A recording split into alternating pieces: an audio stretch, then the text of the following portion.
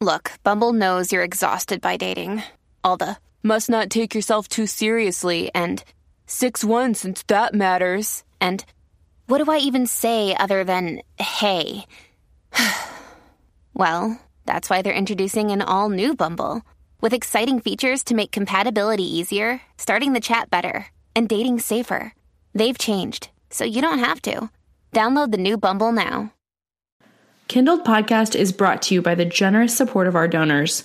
If you want to join them in making this show possible, visit kindledpodcast.com/give. Welcome back to another episode of Kindled Podcast, a show about work, motherhood, and the grace we need for both. I'm your host, Haley Williams. Join me as I talk with women just like you. They are entrepreneurs, corporate employees, stay-at-home moms, and everything in between. We chat about work, mom life, and how God's grace is transforming us through our unique and beautiful stories. Love for God and perseverance for our assignments is kindled in our hearts as we look to Him and preach the gospel to ourselves and each other. We are making and being made. Come join us.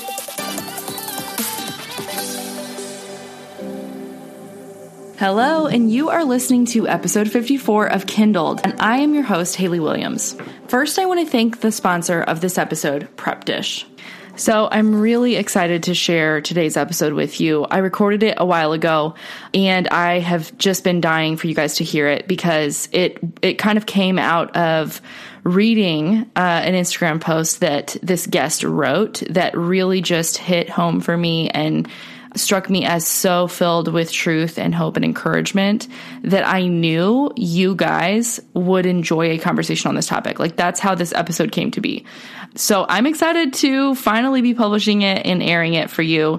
So Tabitha and I today are talking about claiming Christ in the most ordinary moments of our lives, turning the mundane into the victorious.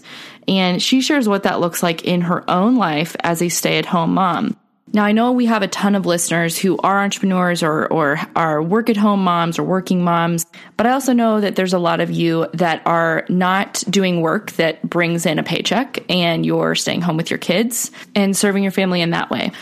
You are going to love this episode. Both of you are going to love it, but I think especially the moms who find yourself in a spot or a season like Tabitha, where some of your dreams might be on hold or, you know, have shifted in the recent years. I think you're going to find this just so refreshing and good for your soul. So here we go.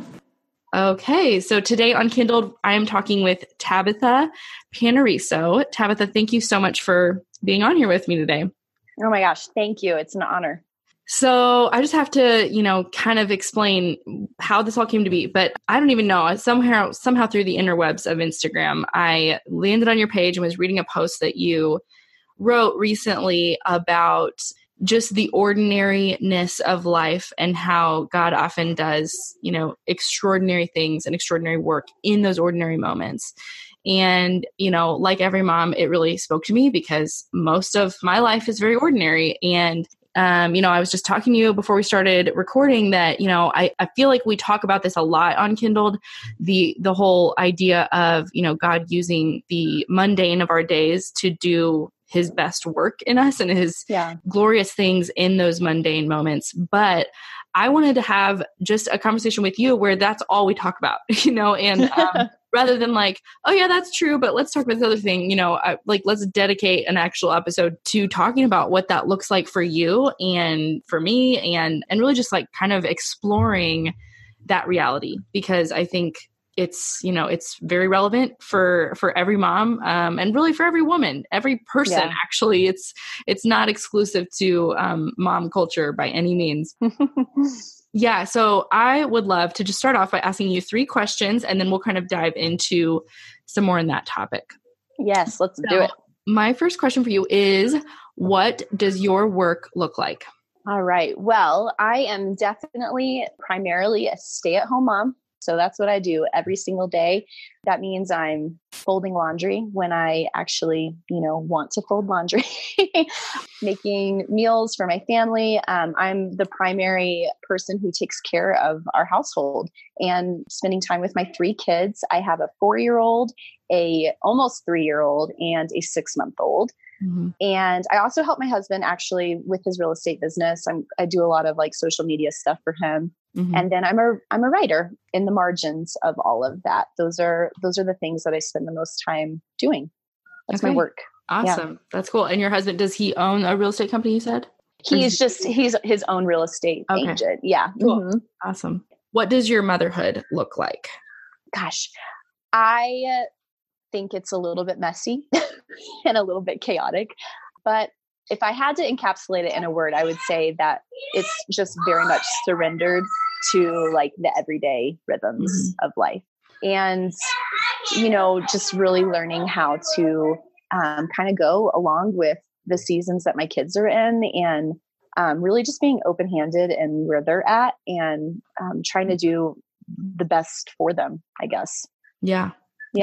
That's good. And then how are you seeing God's grace in your life right now? Or how are you seeing that worked out oh my gosh, in every day? In every minute of every day.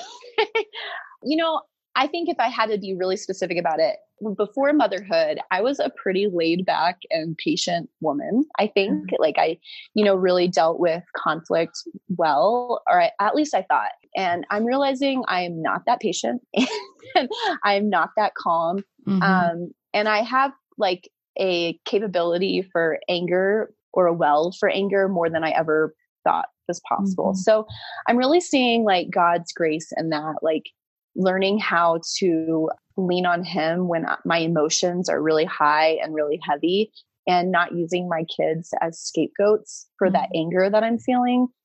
And just really having to wrestle that out with myself and with him, like how am I more patient? How can I be more patient with my kids? How can I not immediately go from like 0 to 100 and yell and get mad? Initially, I felt a lot of shame about that because, like I said, I wasn't generally a very angry person before motherhood. And I didn't really feel prepared for that either. Yeah. And so when it began and started happening, it was hard for me to like really admit to myself, like, this is a problem, Tabitha, like you probably need to like bring it down a notch. So even just like learning to apologize to my kids and say I'm sorry to them for moments when maybe I like had an outburst and I shouldn't have, like, that's really taught me about God's grace and like just the humility, coming to him humbly and asking for forgiveness. And like, even just coming to my kids and asking them forgiveness, like it just goes hand in hand. So yeah, he's really just taught me how to be more humble through all of that, through the anger, especially. So yeah. Man, I just relate to every word you just said. I am totally the same way. Yeah, didn't really think I had any anger issues until, somebody tried to come in and like get on the throne of my kingdom. Right? Yes.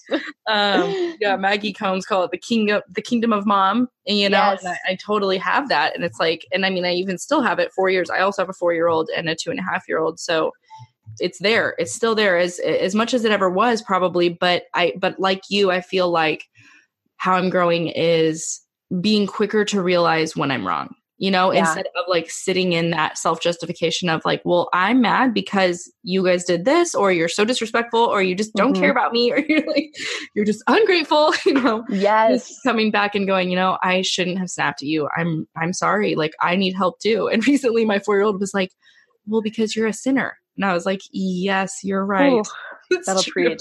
Yes. And like what I'm constantly reminded of is like, I am a huge toddler myself. I throw temper tantrums. Yes. I get mad when people try to control my choices and control my time. Like I am just like them. I'm just in a bigger body. And we're just in charge of them also, Yes, exactly. Oh man, that's good. Yeah. I love all that you said there. And I mean, motherhood does bring out, it brings out the best, but it also can bring out the worst. So, absolutely. I don't think anyone will argue with that. So something that I kind of want to start off with is you wrote, you're a writer, like you mentioned, and you write, I mean, first of all, I love everything I've read that you have written. So thank you. I love that it feels like you are kind of putting into words the feelings that so many of us have and expressing those really clear thoughts and feelings that sometimes don't feel clear in my heart or in my mind. But as I, am reading your post, I'm like, oh, that's totally it. And so what I would love for you to do, if you don't mind, is to read the post that that I'm referring to, which is the one that I messaged you from and was like, oh my gosh, I want to talk to you about this. So just so people can kind of get an idea of like where this conversation is headed. I would love that. All right, let's read this post. I am just an ordinary woman. I am not an entrepreneur, a pastor, or rising leader. I have not written a book or gone viral. I'm no longer in church ministry or married to someone who is. I do not have a melodramatic backstory or remarkably wild testimony. I do not have a knack for making pretty things or even wearing them. I don't have a large online platform, nor am I quite that connected. I do not stand out. I live in a standard neighborhood in a normal town with houses that all pretty much look the same. I stay home with my kids, change diapers, and vacuum floors. I shop at Target, Costco, and order my groceries online. I drink copious amounts of coffee, text religiously, and sing loudly to worship songs on Spotify. Quite obnoxiously, actually. I'm so ordinary that if you blink, you might just miss me. In fact, it seems rather peculiar that a gal like me spends all her time writing about, well, anything really, especially about victory in Christ, especially about living as an overcomer, especially about fighting the good fight of faith. In fact, you might have, as I have, asked yourself, where could the victory be had exactly in a life like yours? And what are you actually overcoming? And yet that's exactly the problem, isn't it? We've become so tuned into the physical world that we've lost sight of the spiritual one. But imagine with me for a second what it might look like if an ordinary woman like me, and perhaps like you, actually lived from Christ-bought victory. Imagine what might happen if, instead of succumbing to the thought that life happened to her, she believed that she and her God happened to it. Imagine if, instead of alive to fear, comparison, doubt, insecurity, consumerism, performance, politics, pettiness, and those things that drive us closer to ourselves, she became alive to Christ and in Christ instead. Imagine if this same woman woke up every morning confidently believing that her ordinary was actually made extraordinary by her claim to Christ and by how she depended on and wielded his name, not for her good, but for his. Perhaps then we might see that the ordinary life might be the most extraordinary of them all. It seriously brings tears to my eyes just when you read that, because I think it is like the every mom, it is every mom and every human, really, the ordinary and the extraordinary. But I would love to ask you, like, where were you when you wrote that? Like, where were you kind of mentally? Like, what led you to write that? What were you thinking about? And gosh, so many different things. Just in the last couple of weeks, I've been having some conversations with friends, and just the tension of being a mom in today. And I guess being on Instagram, especially, because I don't necessarily see it on other social media platforms, but this drive to have a side hustle or to be doing something other than where we are, whether it's motherhood or anywhere else, really. It just feels so intense sometimes. And I certainly have my own dreams and passions, and I have had them for a long time. And yet I quit my full-time job to become a stay-at-home mom. Mm-hmm. And so I wrestle with this dream that I have, plus God's timing, plus how do I get there, plus knowing that my kids are my priority, that I chose them. I chose to be at home with them. Mm-hmm. And so there's so much tension, and I'm just living in that tension every single day. And it's ambiguous, and I'm so uncomfortable with that. I'm uncomfortable with the tension. I'm uncomfortable with ambiguity of not knowing what's next or what I should be pursuing or how I should be spending my extra time or my margin.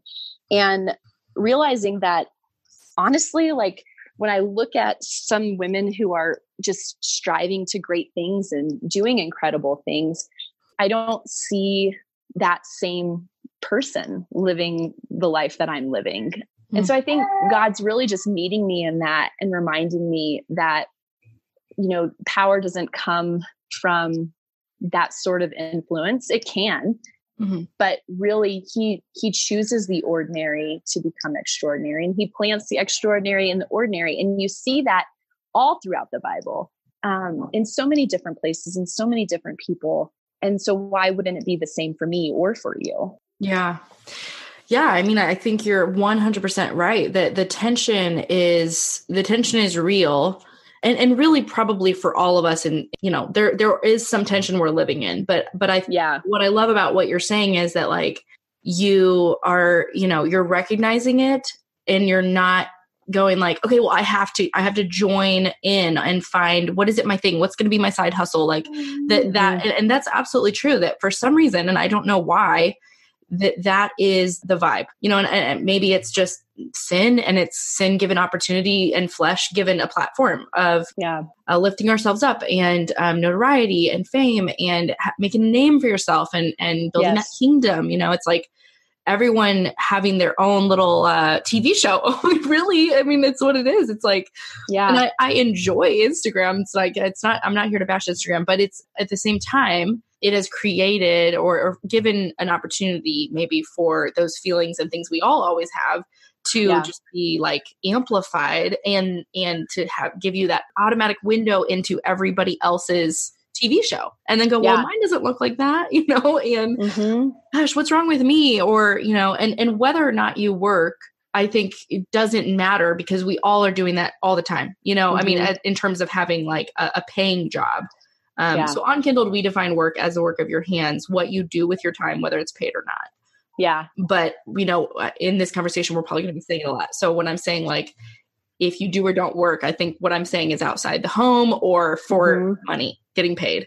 Because that is a dilemma that a lot of us feel. And like you said, you left a full-time job to make the choice to stay home with your kids. Like it is not that you could not have a paying job. It's you chose not to for this season. And, again, we know that's a temporary thing, possibly. It doesn't have to be forever, but it's not like, let's talk about the idea of there being like a second rate option here. And that there is this message in culture that women can and should have it all. Yeah.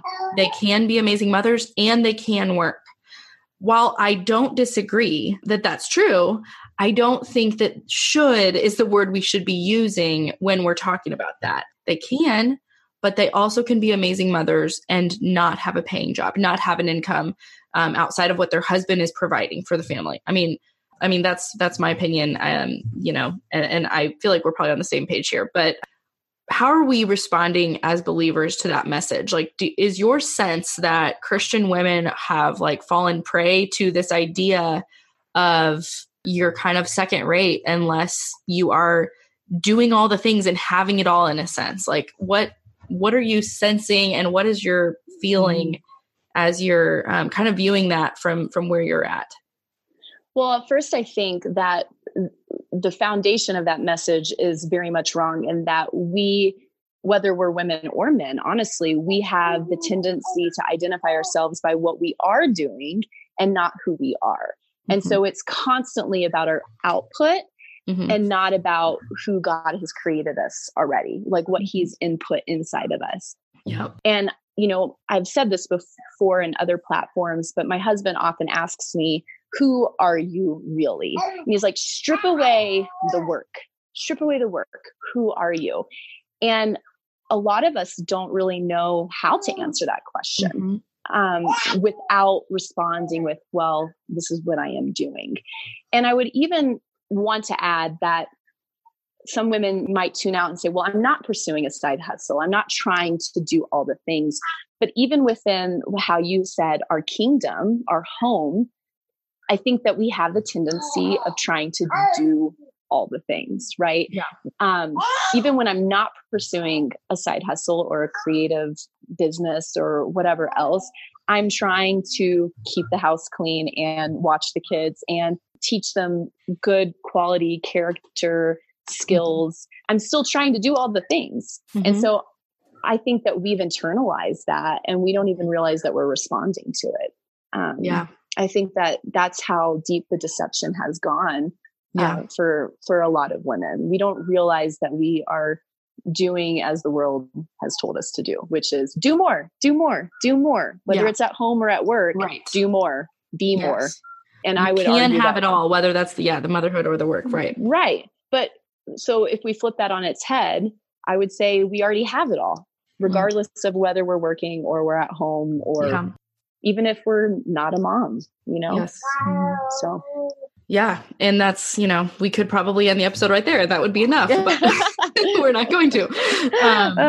Yeah. I mean, I agree. I'm probably just going to keep saying I agree with you because I do, but I feel that the problem is actually the same for everybody, and that's because it is an issue of where do we find our hope and where do we find our identity? And like you said, like it comes down to that. And you may not know this, but actually my first episode on Kindled was an identity issue, or episode, I should say. And it was all about identity because I knew I couldn't start talking about work and motherhood and all the things that, surround both of those categories without addressing identity. Because if we start with our work or if we start with our motherhood, we will go very astray, in the conversation. But when our identity is firm and secure, we can venture either direction to discuss, okay, well, here's what in this right now season, my work is going to look like, or here's right now what my motherhood is going to look like. And there's some freedom there, for it to look a lot of different ways. But there's not freedom if we start with, I am this because I do X, or because I don't do Y. That leads you to really being in chains, because there are people that can't actually, maybe the choice for you was something that was a voluntary choice, but there are women who don't have that choice and are working because they have to financially, or staying home because they have to. And maybe there's a child with a disability or some situation. And so, we have to start with identity. Yeah. I agree with you. And I would just say, like, it's interesting that this is the same problem that it seems women struggle with on a regular basis. Like, if we could just grasp that we're image bearers, if we could grasp that we already own the extraordinary because of who created us, how much more damage would we do? And that when I wrote that post, that was the other thing that I really was feeling in my heart was just, if we could wake up every morning owning who we already are, regardless of what we do, then we would be compelled to do more for God's glory and for his kingdom, Yeah. One of your posts, I don't know if it was a different one, said like your motivation was who you serve and what you get to do for him. And so that changes, like, the direct, the recipient of our work is not ourselves. It's not our image. It's not our company. It's not our business. It's not even our family. It's not even our kids. All of those things are good and, God-given blessings if we have them, but not the ultimate recipient of any of our work. Yeah. So I love that you said that. And because when we serve something other than Christ, we'll always be lacking. We'll always come to the table empty-handed. But with Christ, when we show up and we're serving him, like, he only wants us. We're enough for him. We don't have to fill any gaps or check any other checklists except for saying, I believe you, God. Like, I follow you, God. Like, that's all he wants from us, is that surrendered obedience. That's it. Yeah. Yeah. And I mean, just like to point out the obvious, I would say, like, in your stay-at-home motherhood, showing up and writing truth in that way is like, God is doing something extraordinary even through that. Like, even if it's just one post that one person sees that causes me to go, hey, I want you to talk about that. And then now you get to, share that truth, what you're learning, what God's doing in your story, to inspire and encourage other women who are living the exact same story, or women who are living a different story, but feel trapped in the same way by their inability to find peace and satisfaction in the work of their hands, whether that's changing diapers or running a business. It doesn't matter. So, yeah. And honestly, like, yesterday I was having lunch with my kids, and we had slowed down. I wasn't distracted by my phone. Like, it was just us. We were in the moment. And my 4-year-old was asking me questions about how God created the world and why he created the world the way he did. And I found more satisfaction in that unseen moment than I have ever found in writing an Instagram post or putting my words out there. Those satisfy me, but I was filled up by being able to be present for my kids in that moment. And that's extraordinary. Like that was an extraordinary moment. And I'm glad that I was able to experience it. I love that. Yeah, I have a similar story just happened to me this morning on the way to BSF. Mm-hmm. I was playing, speaking of singing worship songs on Spotify, I was playing this song by Bethel called Ain't No Grave. I haven't heard that one. It's a new one that they just put out. I think it's an old song that they redid. Maybe it's a remake. Because when I searched it on Spotify, there was like hundreds of versions. So they must have taken it. But anyways, so it's by, I think it's Bethel. Yeah. So it's talking about how it says, I think one of the lines is that I'm going to walk right out the grave because he did, essentially. And my 4-year-old was like, why is she saying there ain't no brave? And so I was like, no, she's saying grave. She's talking about Jesus leaving the grave. And she was like, oh, why is she talking about that? And I started explaining it, how like when we're followers of Jesus, we get to go where he is, which means like we leave the grave that we are in. And I started crying, like just talking to her about that. I was like, this is such a beautiful opportunity. And like you said, like no one's ever going to see that. I mean, just the moment of seeing her like just get excited, like, oh, wow, I get it. Like, it's just, there's nothing to describe. And I didn't plan that moment, that's God, like provoking her to thought about, himself. So it was just beautiful. Like exactly what you're saying. Oh, I love that you started crying. That's those are the extraordinary, I mean, I held it together, but I was just like, those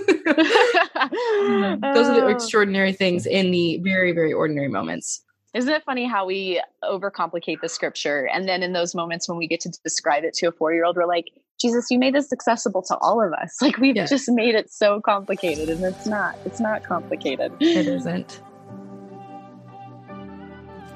Guys, it's Saturday. So as I record this, we have no plans but to stay inside because there is no sun anywhere to be found in Kansas. So this evening, I'm going to be prepping my meals for the week, and the one that I'm most excited to try from this week's meal plan is the sweet potato, caramelized onion, and goat cheese tart with sauteed kale. See, this is why Prep Dish is awesome, because I would never think of something that creative. And even if I found a recipe like that, I probably wouldn't know if I should trust the source, if it was any good. And I don't like going to a lot of extra effort if the thing's just not going to turn out good. So Prep Dish you can trust. They simplify meal plan and save you so much time in the kitchen. You batch prep your meals for the week on Sunday or Saturday, for instance, and then they're ready to go. It helps you save so much time and money so that you don't overbuy at the store as well. That's a big one for me. You can try out a 2-week free trial of Prep Dish at prepdish.com/kindled. Guys, this is even after your free trial is over, Prep Dish is only $14 a month. So this meal planning option is significantly cheaper than some of the other options you may have tried in the past for meal delivery or meal planning services. But with a 2-week free trial, you really have nothing to lose. Go try it out at prepdish.com/kindled. Let's see. So how do you battle? You mentioned Instagram, so I know, I know that's a battleground, but how do you battle the lies and that temptation to kind of live by comparison to others? Like what are your fighting words? where are the places that you go? And I mean, I know who you're going to, but like, how do you battle that in the day to day? I mean, definitely, we talked about this before. I think knowing who we are helps us to not feel so compelled to compare ourselves to other people. Mm-hmm. Knowing that, God created me, and that I'm rooted in him, and learning to want what I have, and really learning to see beyond. I talked about this a little bit yesterday, and I went to the park with my kids, and I thought it was such a great idea. And my 4-year-old totally melted down because he was freezing cold. And I had taken a couple of pictures of us when we first got to the park, but we really only ended up being there for like 10 minutes. Mm-hmm. And I was like, if I had posted these pictures, people would have assumed that my life was easy and that my kids are great. And they're both melting down, screaming, and I was just reminded of how like we don't see the bigger picture. And if the gospel is true for me, then that means the gospel is true for everyone, which means I am not the only broken person that exists in this world. You know, Jesus came to save all of us, not just Tabitha. You know, I just really remind myself that there's more to the story. There's always going to be more to the story. And a picture may be worth 1,000 words, but it's not worth the entire book that person is made of. So that's one way. I'm also really blessed to have a husband who calls me out, who asks me why I am comparing, you know, and calls it what it is and says, this is comparison. You're striving to be something that you're not. You're striving to have something that you don't need. And so I really just get really brutal with myself, to be quite honest. And I ask myself hard questions, especially with Instagram. Like I find myself wanting things, like purchasing things that I wouldn't ever want, except that I saw it on someone else's feed. And so I ask myself questions like, do you really want that? Like, what would you like? Do you want that because this other person has it and it makes you think that you're going to have what they have because you have this item? Or is it something that you really want or need in your life? Yeah. You did that recently and it was like, it was the word brutal is good. And it does describe, I think, your writing, which is why I love it, because it's like, you're not mincing words. And anyways, the one thing that I actually laughed at was when you were like, that friend that like buys new clothes every week and shops every Nordstrom sale, you know, are you comparing to that? And we all have that friend. And if you don't have that friend, you might be that friend. I mean, yeah, sometimes I could be that friend in different seasons when I'm in like a buying mode. And then other times I feel like I'm looking at someone else going like, how are they always buying that nice stuff? Like I want that bag. I want this. And it's just like, it's such a familiar thought pattern for us as women to go, I love that. Oh my gosh, I need that. Bye. Yes. It's just so easy. It's so easy. And sometimes I wonder, okay, why are we all here? If we talk about how hard social media is, why are we all just still here?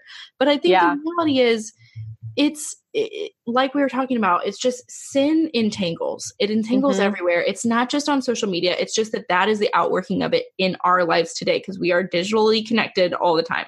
Yeah. If you get rid of your social media, that's fine. I mean, my husband is not even big. He doesn't even on Facebook, but it doesn't leave, like the comparison won't leave you. It's not just like, oh, well now you're protected and you're safe and you'll never have another fleeting thought that is like leading you towards lusting after someone else's possessions or life.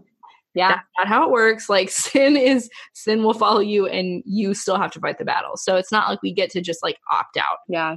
But I think like you're saying, like, it's good to use that opportunity that it affords. Like when you see that in yourself rising up, to really ask yourself the true question there, like, what am I actually wanting right now? Because it's not the shirt, or it's not this, like, it's not that, new couch. It's really that I'm wanting to be loved for like who I am, or I'm wanting to be fully known and loved for. Or you want that ideal life. You want to get to the promised land, and you think you can do it through consumerism or through having this one quality that someone else has. You think that's going to bring you closer to this Mecca, but it really won't. Only Jesus can do that, Yes. Yeah. That's really good. Yeah. There's an article that I was reading on the Gospel Coalition, and let me see, got to credit the author. It was by Gracie Olmstead, and I'll link it in the show notes. It's really good, but it kind of talks about these issues of your work in the home. It's called Your Work in the Home Matters to God. But one of the things she says is the gospel redeems and enchants. She's talking about the cultural narrative that we should have it all, and instead choosing to focus on just a few things. And she says, but this doesn't need to make us depressed, bored, or resentful. Sweeping floors, cleaning dishes, and changing dirty diapers may be monotonous, but it can still convey and contain great meaning. The key, as she points out, this author, Reisig, points out, is seeing the vocational depth within even the most monotonous of tasks, seeing the glory in the ordinary. And we must turn to Jesus for this sight. That's good. We have to turn to him. And this author she's quoting says that the ordinary and mundane is the way of Christ. The gospel redeems and enchants every aspect of our lives, from the spectacular to the quotidian. Yeah. We have a Savior who was a carpenter, a king who spent his days with fishermen. He taught us that work isn't ultimately about us or about how it makes us feel, but it's about loving and serving our neighbor. And like you said, like who we're working for. So I just love that. That's really good. Someone I've been obsessed with recently in the Bible is David and just his whole story.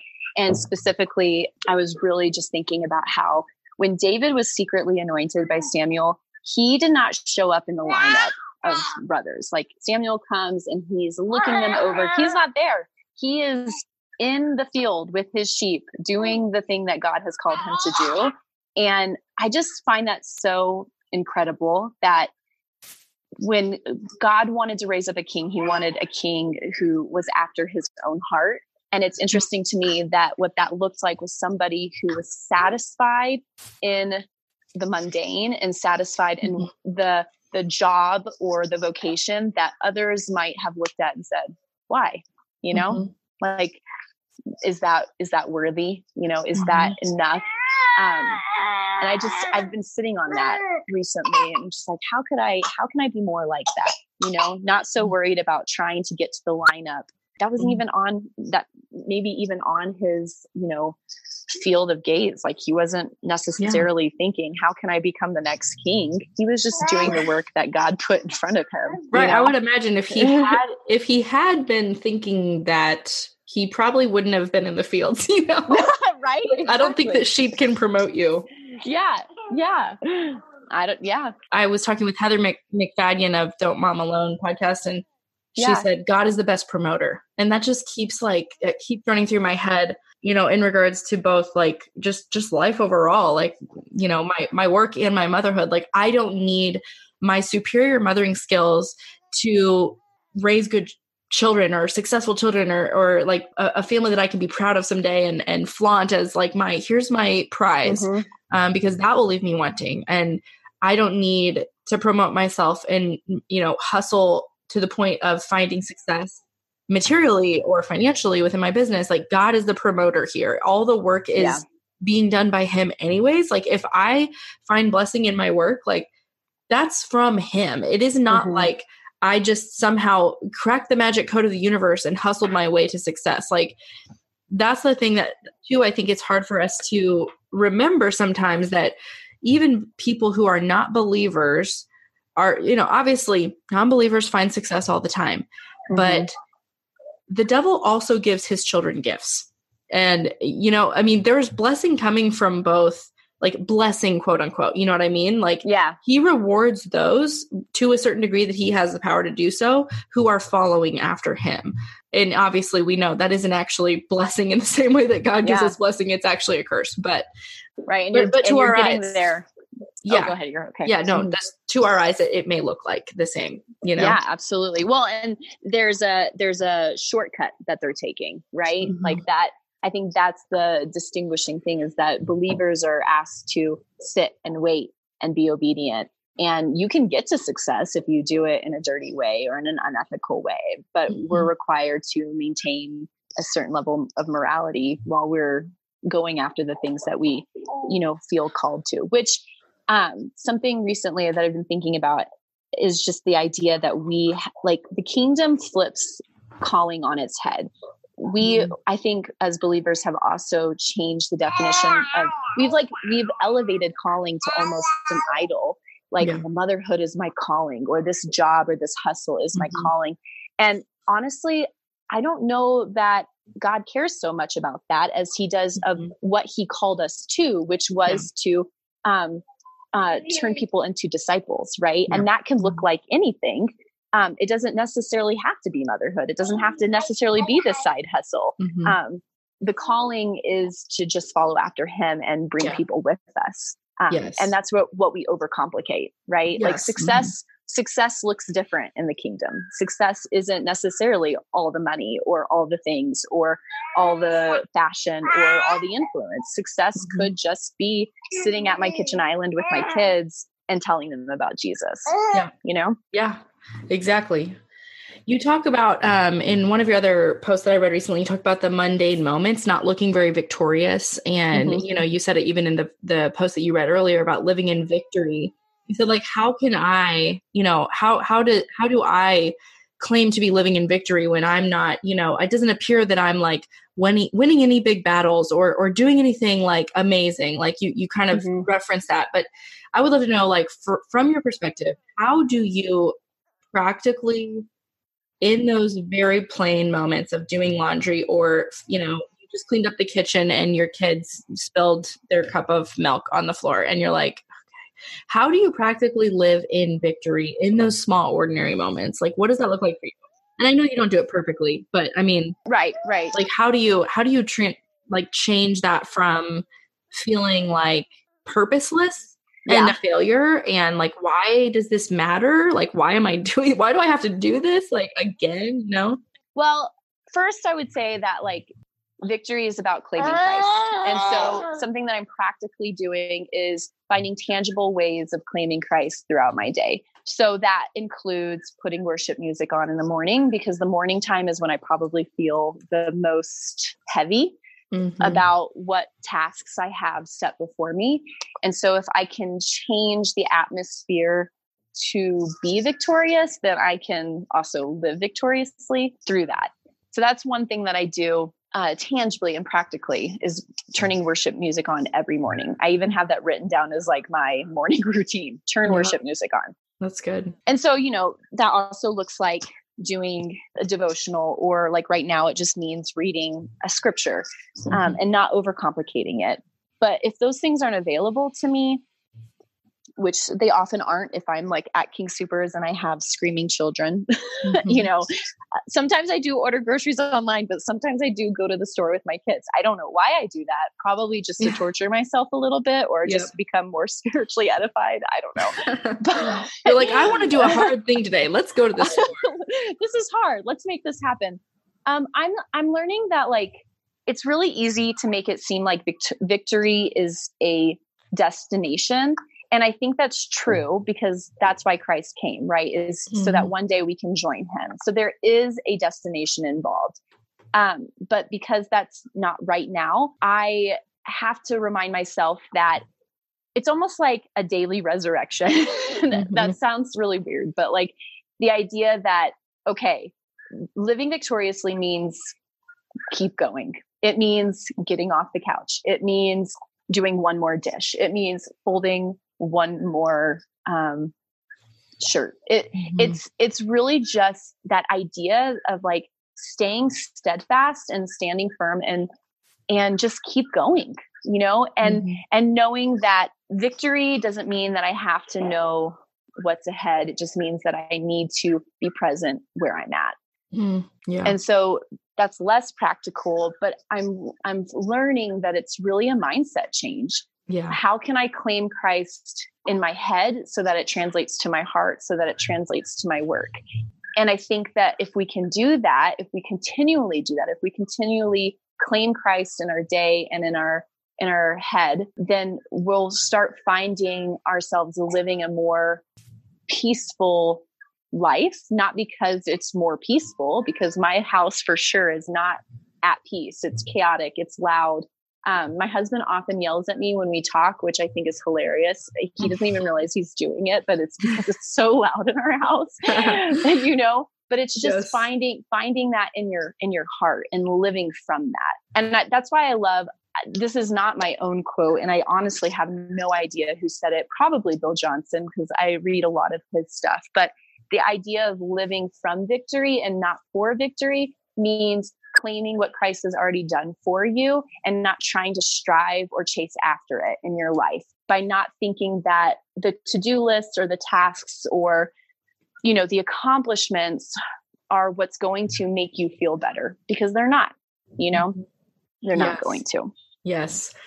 That reminds me of something that Heather Borsma said when she came on. I think she was talking about like working from love versus working for love. And it's the exact same concept. So I love that. So good. Yeah. So I love, claiming Christ, like practically I know what you mean. And I think I am envisioning like how that would look, but what does that mean to you? Like in your head, what do you actually tell yourself when you're like, are you like Christ is enough, or Jesus help, like Jesus, like you own this moment. Help me to see the eternal perspective here. Like, even though I'm wanting to just be angry, like what exactly is the prayer of your heart and mind in those moments? I think like, for me, it's because I'm a pretty emotionally driven person. It's taking my emotions and laying them down at the cross and saying, Christ can take how I'm feeling in this moment, and he can help heal the wounds, or heal, and even heal the deeper wound that I don't even see. So it is a lot of like, Jesus, help me reframe this. Help me look at this differently. Help me see this from a kingdom mindset instead of, for me, a victim mindset. This isn't happening to me. This isn't something that's coming at me. This is just my everyday life. How can I overcome it? You know? Yeah. Yes. So yeah, I think it's really just seeing what I'm prone to, which is the victim mindset, like I said, of thinking it's happening to me. Well, my kids aren't out against me. You know, they're not out trying to make me feel like a terrible mom. You know, like that's not their goal in life. I take it that way because of, you know, being a mom and being intertwined in their everyday life, you know, but yeah, it's a lot of that. It's a lot of looking at my own heart and saying, okay, God, you've got to take this mess and turn it into something different. Change it. Absolutely. This clay vessel. Yeah. Oh, that's what I was going to mention too earlier when I was thinking about the question of like, you know, where in the Bible do we see the ordinary being used for extraordinary? And the first thing that came to my mind was like vessels of clay. I mean, Jesus references those and talks about us being that we're made by the potter, and vessels for destruction or vessels for good works. And something as simple as the most basic elements of the earth, like water and mud being put together to form something that is useful that is the most ordinary thing. You know, it's been around since the beginning of time. People have been drinking from things that they made to hold water. Yes.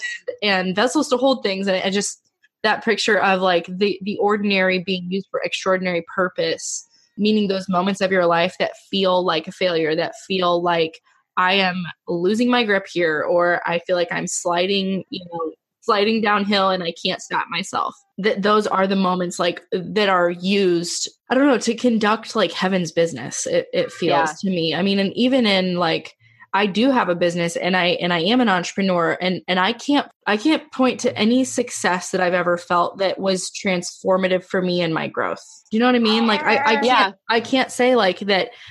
When I did this, I realized God loved me. You know, there's none of the, like my transformative moments never happen around the things that feel and look like success to the world or in the world's eyes. They've always been in the moments where everything, like my whole world shifts, like where God wants to change my perspective and understanding of what actually he is after. And it's not ever me being more successful. It's not ever that. So I think that truth just is poignant for the woman who it does have a job or a business, as well as the one who does not. So I think we all need that. So talking about like branching into, you know, going forward, how do we as women coming from different places, coming from different backgrounds and different, you know, everyday lives, like how do we engage in conversations like this one with grace with one another?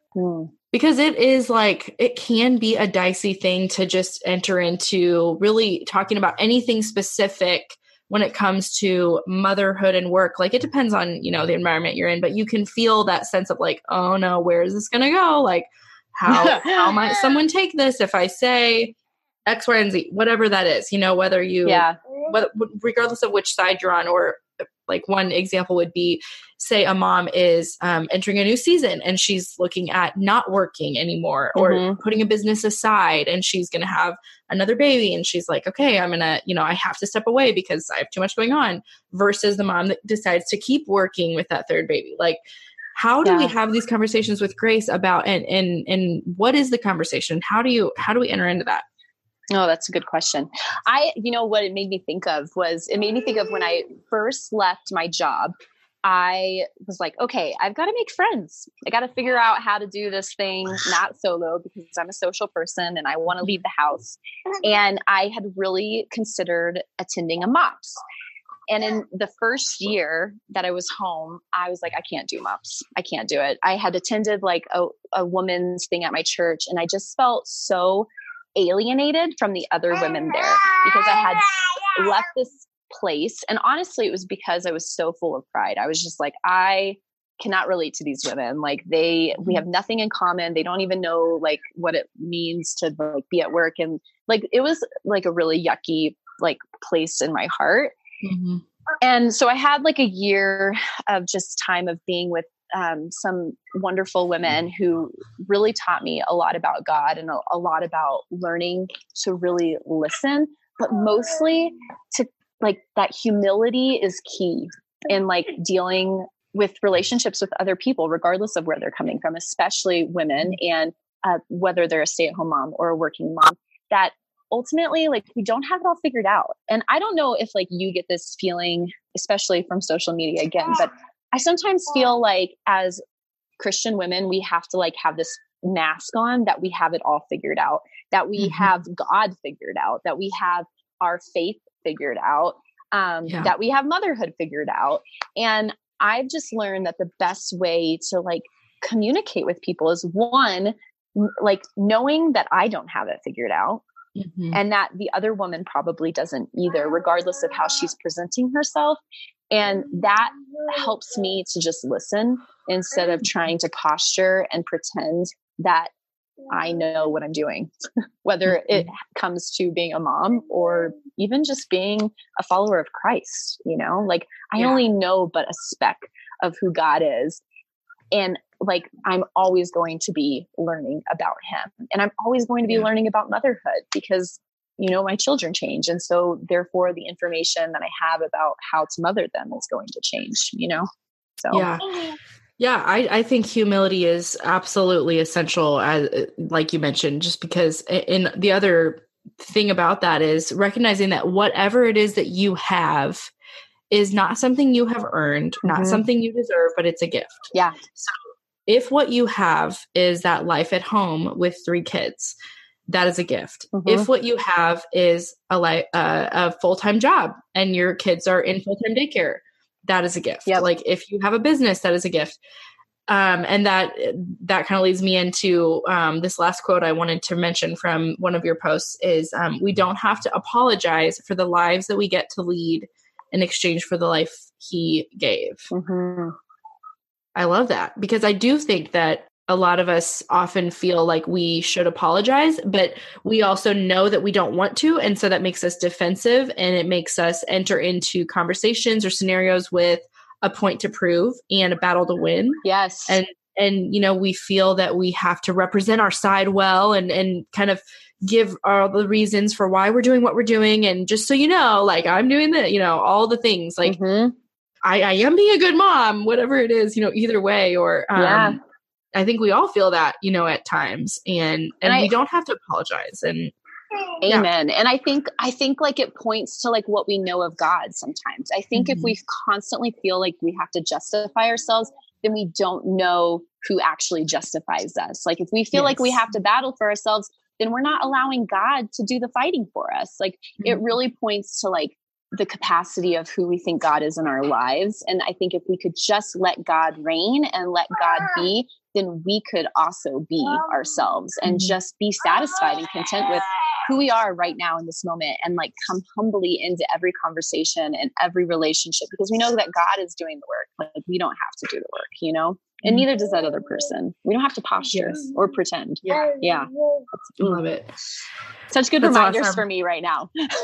Yeah. Well, me too. I mean, I think all of us need those reminders, because we know it's true, but it's really hard. It is really hard to have real relationships where you feel like you are, and obviously there's varying degrees of depth with, you know, different friends, but just to like, to know where you stand before you enter into a conversation that may get you off on that pathway of kind of feeling that you need to prove something. Like, no, remember whose life are you living? Is it one that you earned, or you somehow maneuvered yourself to this? No, you're living like the life that God gave you. And this is a gift. I think we have to battle against offense. And I think especially in like today's age, like even just this weekend, like quite honestly, like I heard about something that someone said about me, and I truly had to like fight a thoughts captive and not be offended and try to prove myself. All I wanted to do was prove this person wrong. Like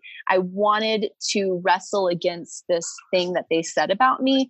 But I knew that even if I did, like what satisfaction would I get from that? Would that be instantaneous, or would that do anything for me eternally or have any longevity in my life? You know, like I don't need to prove anything to them, because what would it do for me? What would it add to my life? Nothing. It would add nothing to my life, you know?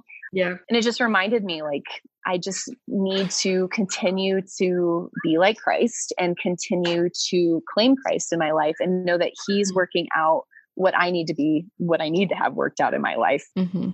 Yeah, that's good. And I think one other thing that I was thinking earlier that, I want to do a better job of this in my own friendships is recognizing the gift that we see in the other person, recognizing the strength that we see in them, or how God is using them, or, just like taking a moment to stop looking at yourself and kind of get your eyes off of thinking that everybody in the room is looking at you, when really, like, you're the only one looking at you. Everyone's looking at themselves. They're all worried about what does everybody else think or feel about me. And if we could just take a minute and say, like, I know you're really struggling with this new chapter and putting aside this business that you've been building and, and being with your children. And I can imagine like all the feelings you're having, but I just want to say, like, what I'm seeing you is I do see spiritual growth, and I see fruit that you are trusting God, because you 3 years ago or 4 years ago, you might not have had this reaction. You might have fought it and you might have been, upset, but like, I see that he is growing you through this, and just calling out like the good things that we see even in each other goes along with that humility. And I think just goes so far for that other person to not need to posture or prove or, it's such a spiritual practice of like intentionality of like doing that for other people and loving them well.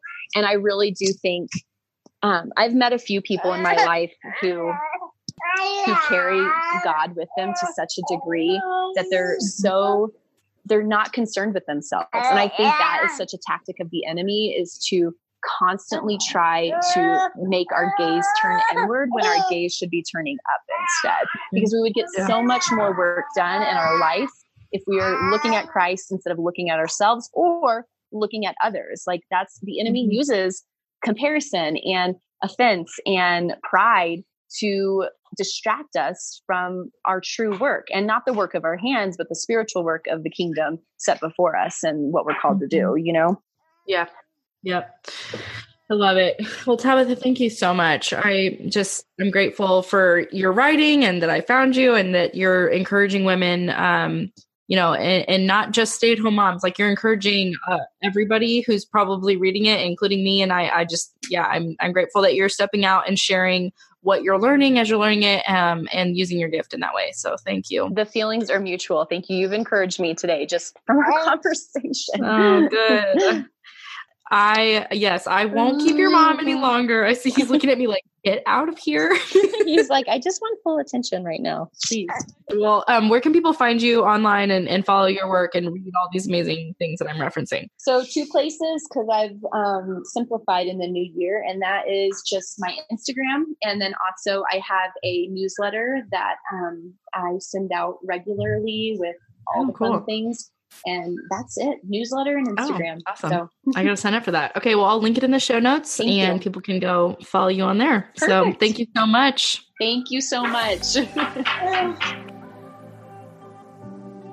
Thank you guys for tuning in this week, and come back next week. I'm going to be chatting with my friend Holly Weimer, who is a Noonday ambassador. And if you haven't heard about Noonday, you are going to love our conversation. And if you have heard about it, you'll also love it. But Holly is actually a friend of mine locally in Kansas City. And so we have a really fun conversation coming up for you next week.